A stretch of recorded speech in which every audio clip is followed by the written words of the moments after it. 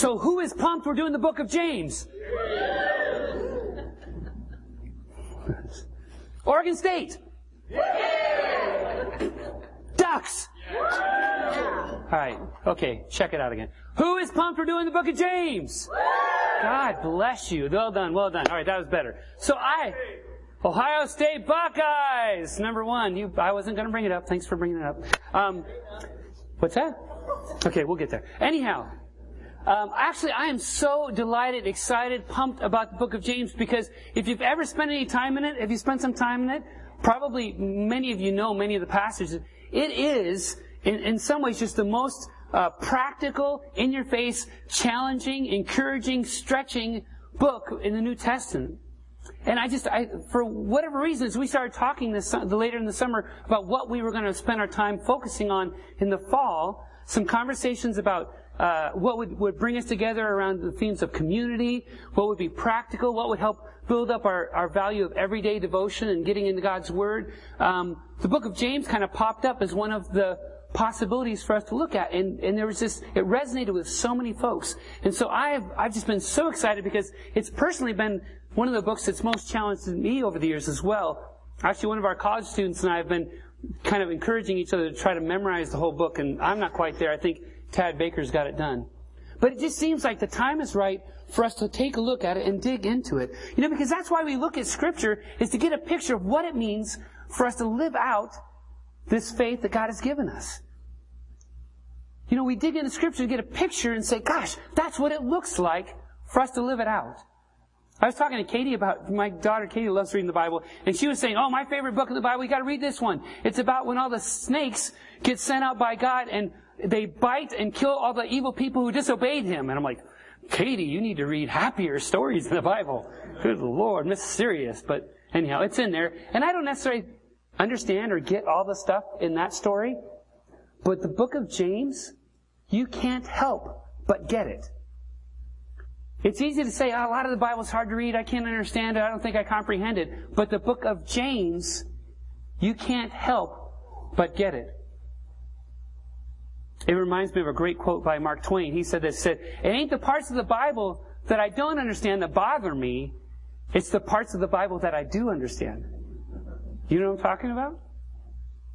Because we just know when it hits us in the chest, God is calling us to something.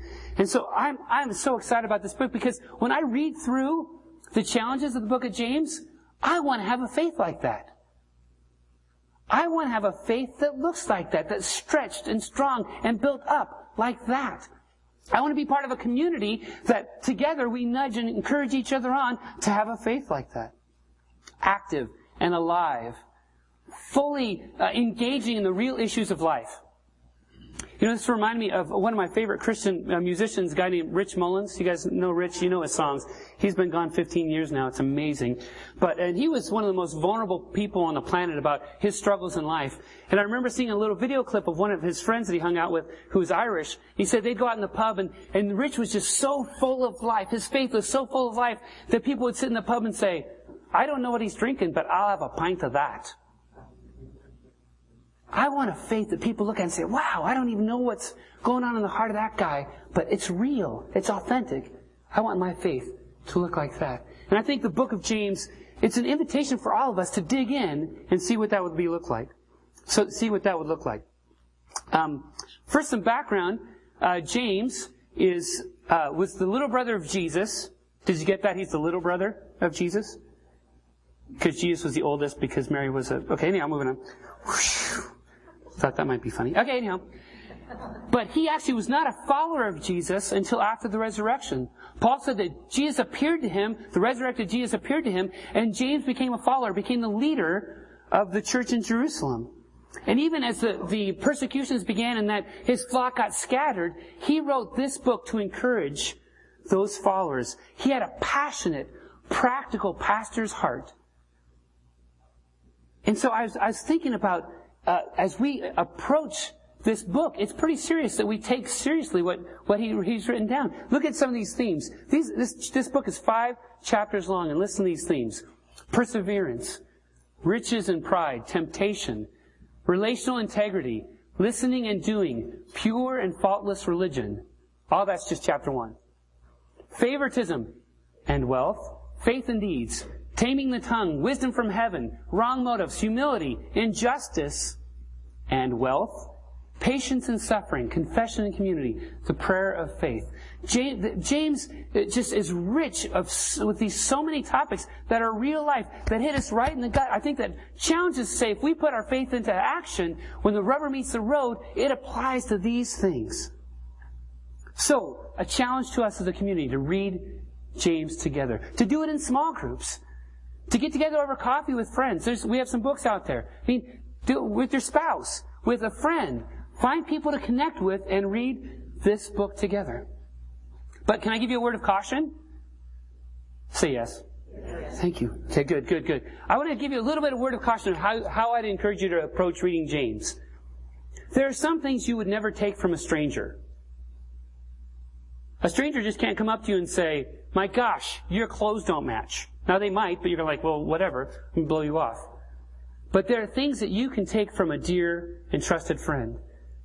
My accountability partner, Trey, and I have been meeting for like 13 and a half years together. And he'll listen to me vent, and he'll listen to me bellyache, and then he'll just say, gosh, I gotta say this to you. It might be kind of hard to hear, but you should check this, man. Look at this. This is kind of a hard thing you need to look at in your life. And because he's a dear and trusted friend, I'll take it from him. Do you know what I'm talking about? My encouragement to you is that you approach the book of James in a similar way. Because there'll be things that he'll say and you'll be like, oh, I'm going to blow him off. He doesn't know what my story is. He doesn't know my challenges. I'm going to blow him off.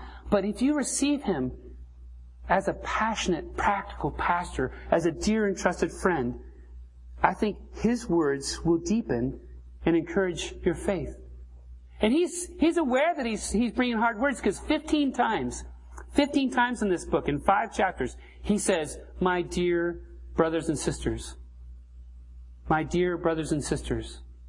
15 times. And so, my friends, in this season, test this book. Test actually God and test this journey to see if you actually could be invited to live more wisely in your faith.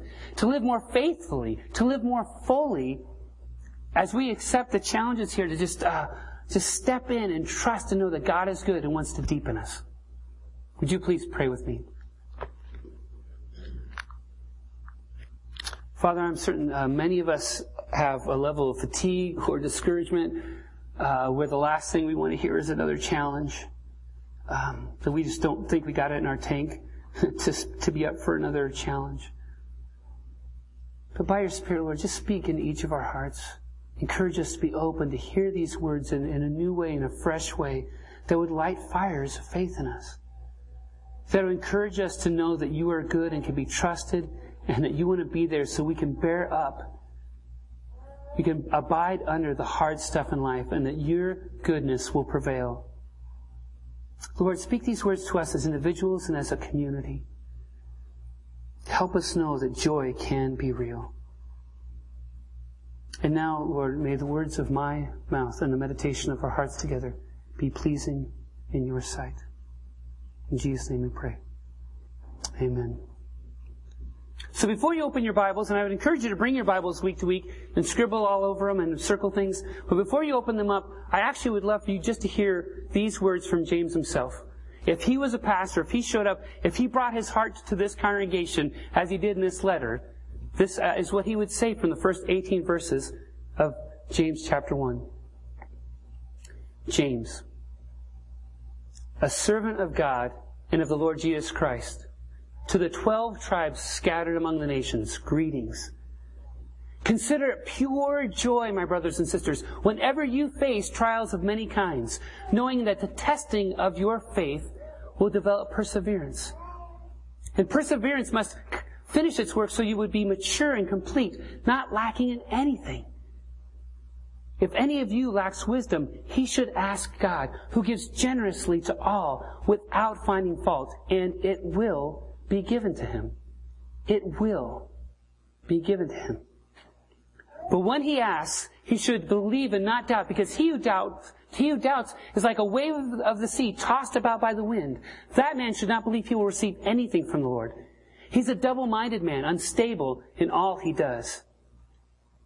The brother in humble circumstances should take pride in his high position, But the rich man should take pride in his low position, because he will pass away like the wildflower. The sun rises, and its scorching heat withers the plant. Its blossom falls, and its beauty is destroyed. In the same way, the rich man will pass away, will fade away, even as he goes about his business. Blessed is the one who perseveres under trial, because when he has stood the test, he will receive the crown of life that God has promised those who love him. No one should say, God is tempting me, for God cannot be tempted by evil, nor does God tempt anyone. But each one is tempted when he, by his own evil desire, is dragged away and enticed. And then when desire is conceived, it gives birth to sin, and sin, when it is full grown, gives birth to death. Do not be deceived, my dear brothers and sisters. Every good and perfect gift is from above, coming down from the Father of the heavenly lights, who does not change like shifting shadows. For he has given us birth through the word of truth, that we might be a kind of first fruits of all he created. That's the opening half of chapter 1 of James. And there's so much there. I mean, there's so much there you can dig in. And that's why you should get in small groups so you can really dig into it. But some things I just want to bring up for us to just reflect on today and set the course of the upcoming weeks is at the heart of it all, my friends, is a relationship. At the heart of it all is a relationship. How does he end that part? Every good and perfect gift is from above, from our Father, our Heavenly Father, who cares for us, who provides for us, who is there for us, and his goodness will prevail. He's a giver. God is a giver. He doesn't change. He wants to answer our prayers. He wants to be there for us. He wants the best for us, not the worst. God is a giver. And so if that's true, if God is a giver, then what's our response? What do we receive when we approach this task of understanding the book of James, of knowing God is the Father and the giver and the loving parent? What do we receive? Today, the invitation is to develop perseverance. Look at these opening verses. The testing of your faith might develop perseverance. Consider it pure joy when all kinds of stuff hits the fan, so that the testing of your faith might develop perseverance. Perseverance is trusting God in all of life's circumstances. The Greek there actually, it means to abide under, to rise up underneath and bear the weight, to be stable when there's a heavy load on top of you.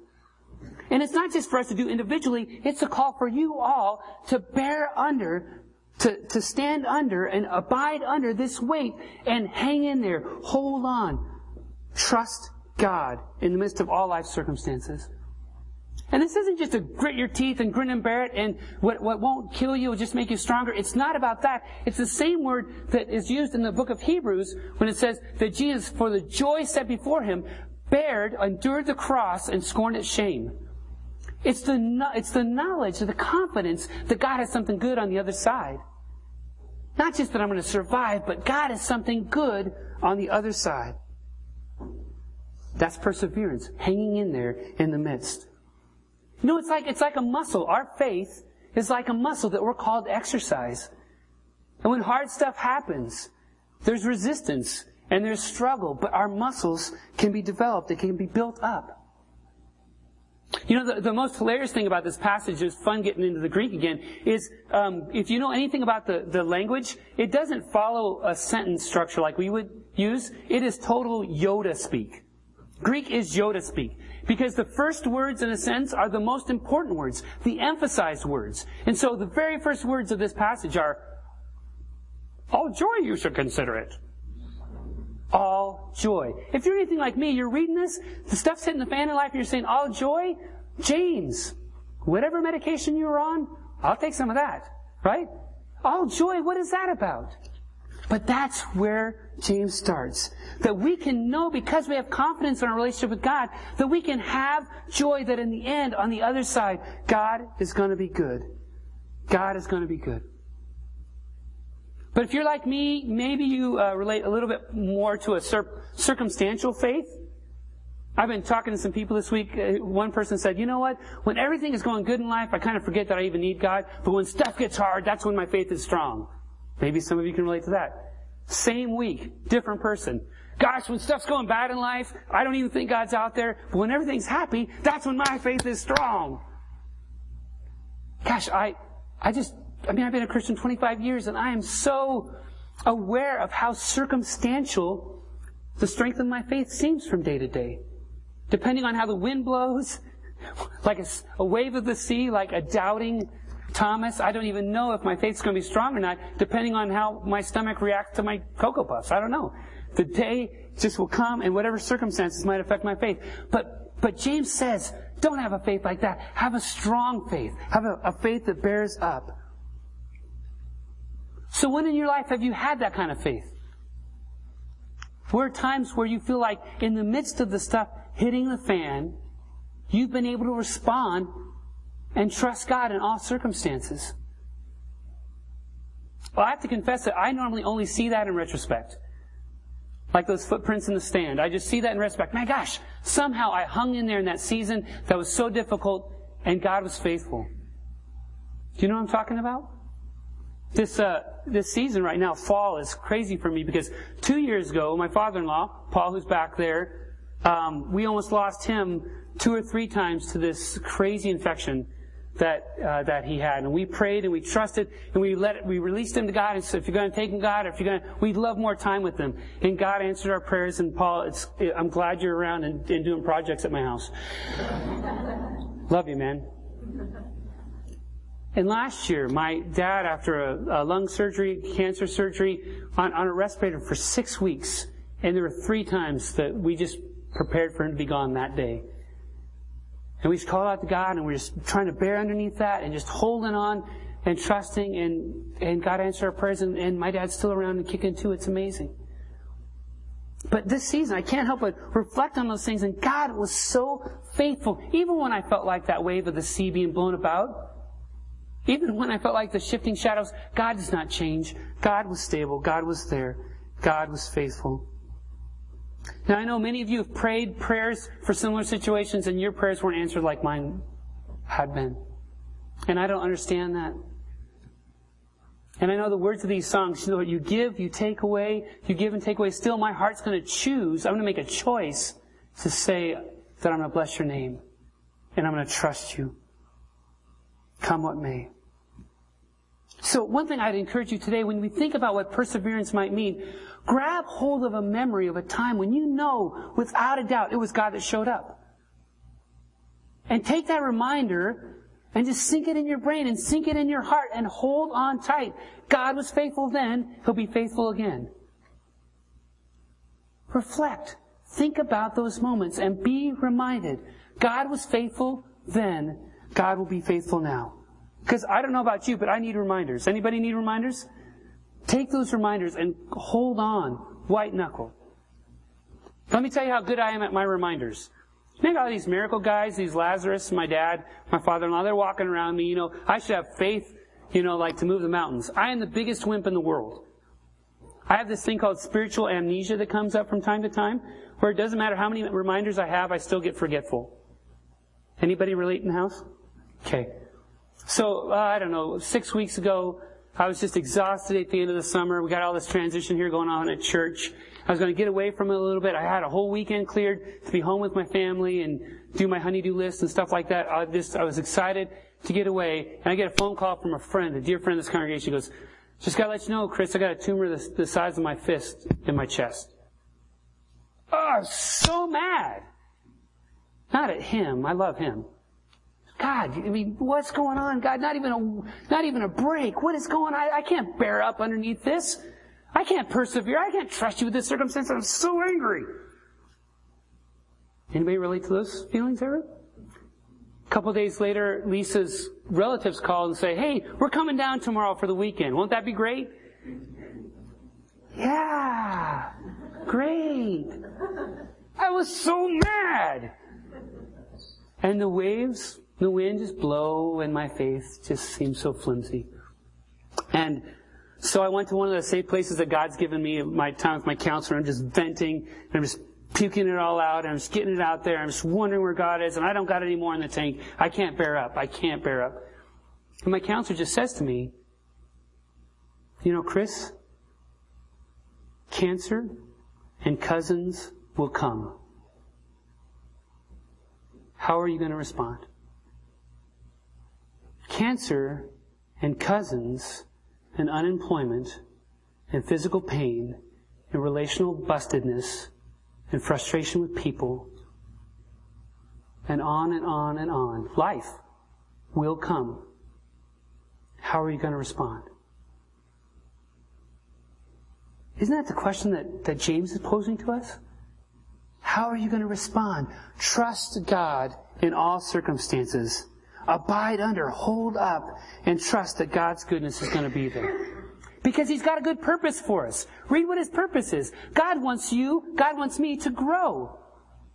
That the testing of your faith would develop perseverance for this purpose, that my faith would grow. Can you go to the next slide, Gary? That you would be mature and complete.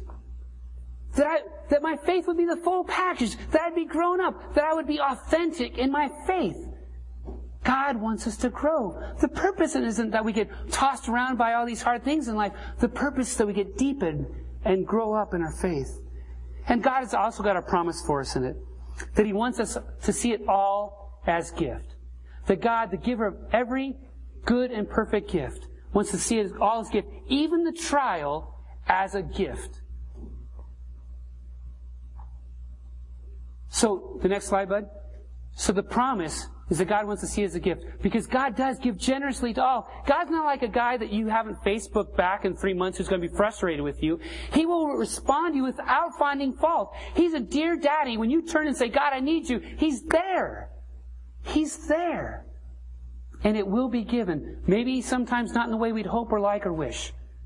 But God will be there. And then it's that promise in verse 12. The blessed is the one who does persevere under the trial, because when he has stood the test, when he has stood, he will receive the crown of life.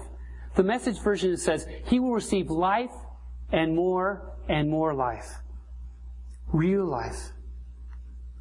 You know, as I've been reflecting on these passages this past week, it was so great to connect with Josh a couple weeks ago. Josh Rosenthal was here because he almost lost his dad 6 months ago.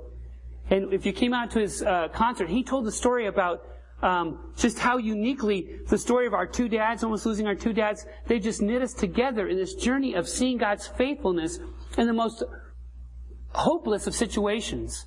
And I'm so excited. Josh and I talk about this. We're so excited about the day when he and I can be in Salt Lake, and his dad can come up from Texas, and my dad can come out, and the four of us can have coffee together. And what are we going to do?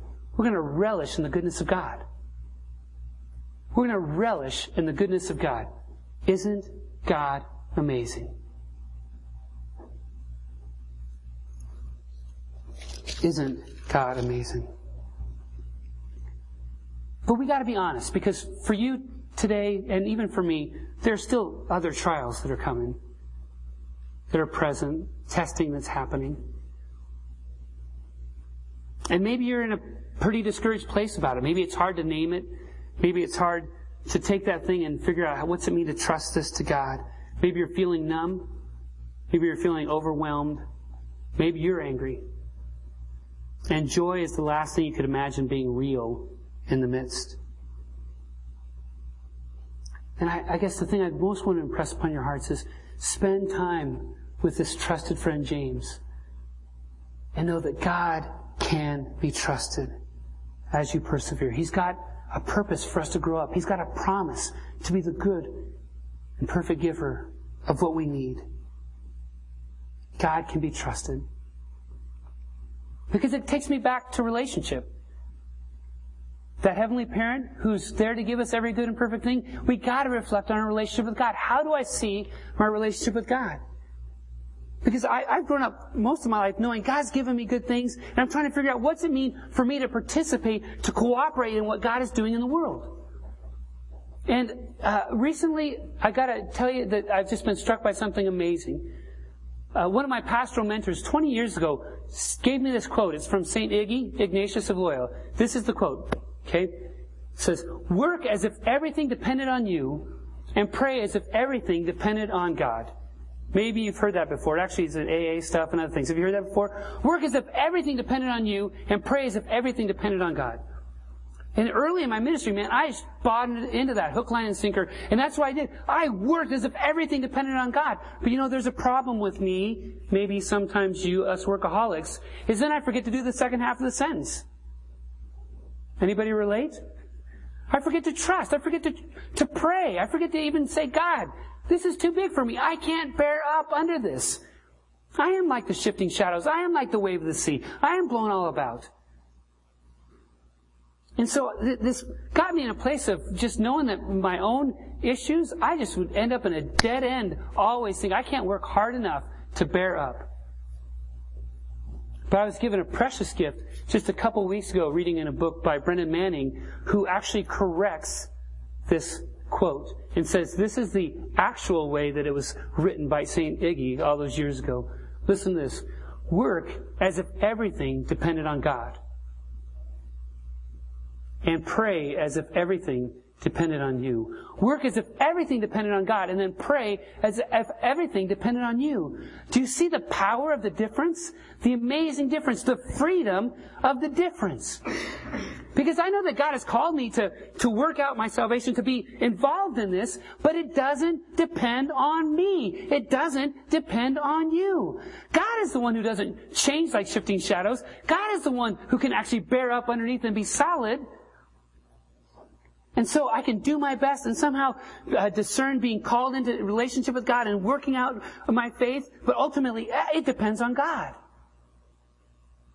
And then my prayer life is to be directed in such a way that I know that something does depend on me, and so I seek out the Spirit and say, God, lead me, guide me, nudge me, direct me to be involved in what you're doing here. I got a part to play, and so I want to be in relationship, in conversation with you, so I know how to play my part. But it doesn't depend on me. Do you see the difference in those two quotes? And for me, I'd say that's at the heart of what James would want us to get across to us. The joy is in the freedom that it doesn't depend on us. It's a God who is a good and perfect giver. And this reflects so beautifully in Philippians chapter 2.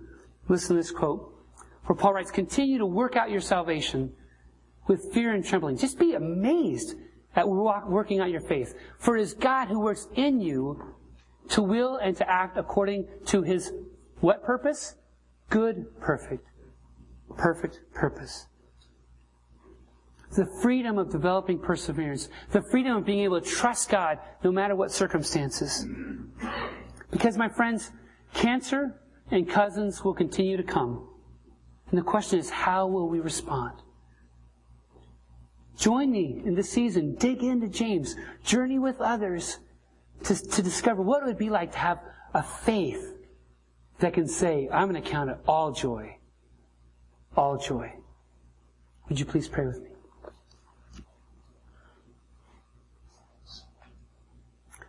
Father, so many times we feel bad about the faith we don't have or the gaps in our faith, and we get frustrated and discouraged. Lord, help us just exercise the faith we do have as individuals, as a community, and trust you where we're at in our journey right now, whatever trials might come. So know that you have a bigger picture going on, that you've got a purpose to grow us up, you've got a promise to care and to provide for us. And Lord, may all these things just nurture us in a deeper dependence and relationship with you. Lord, help us be grateful for your goodness and trust you even in the times where we struggle to believe it all. It's in Jesus' name we pray. Amen.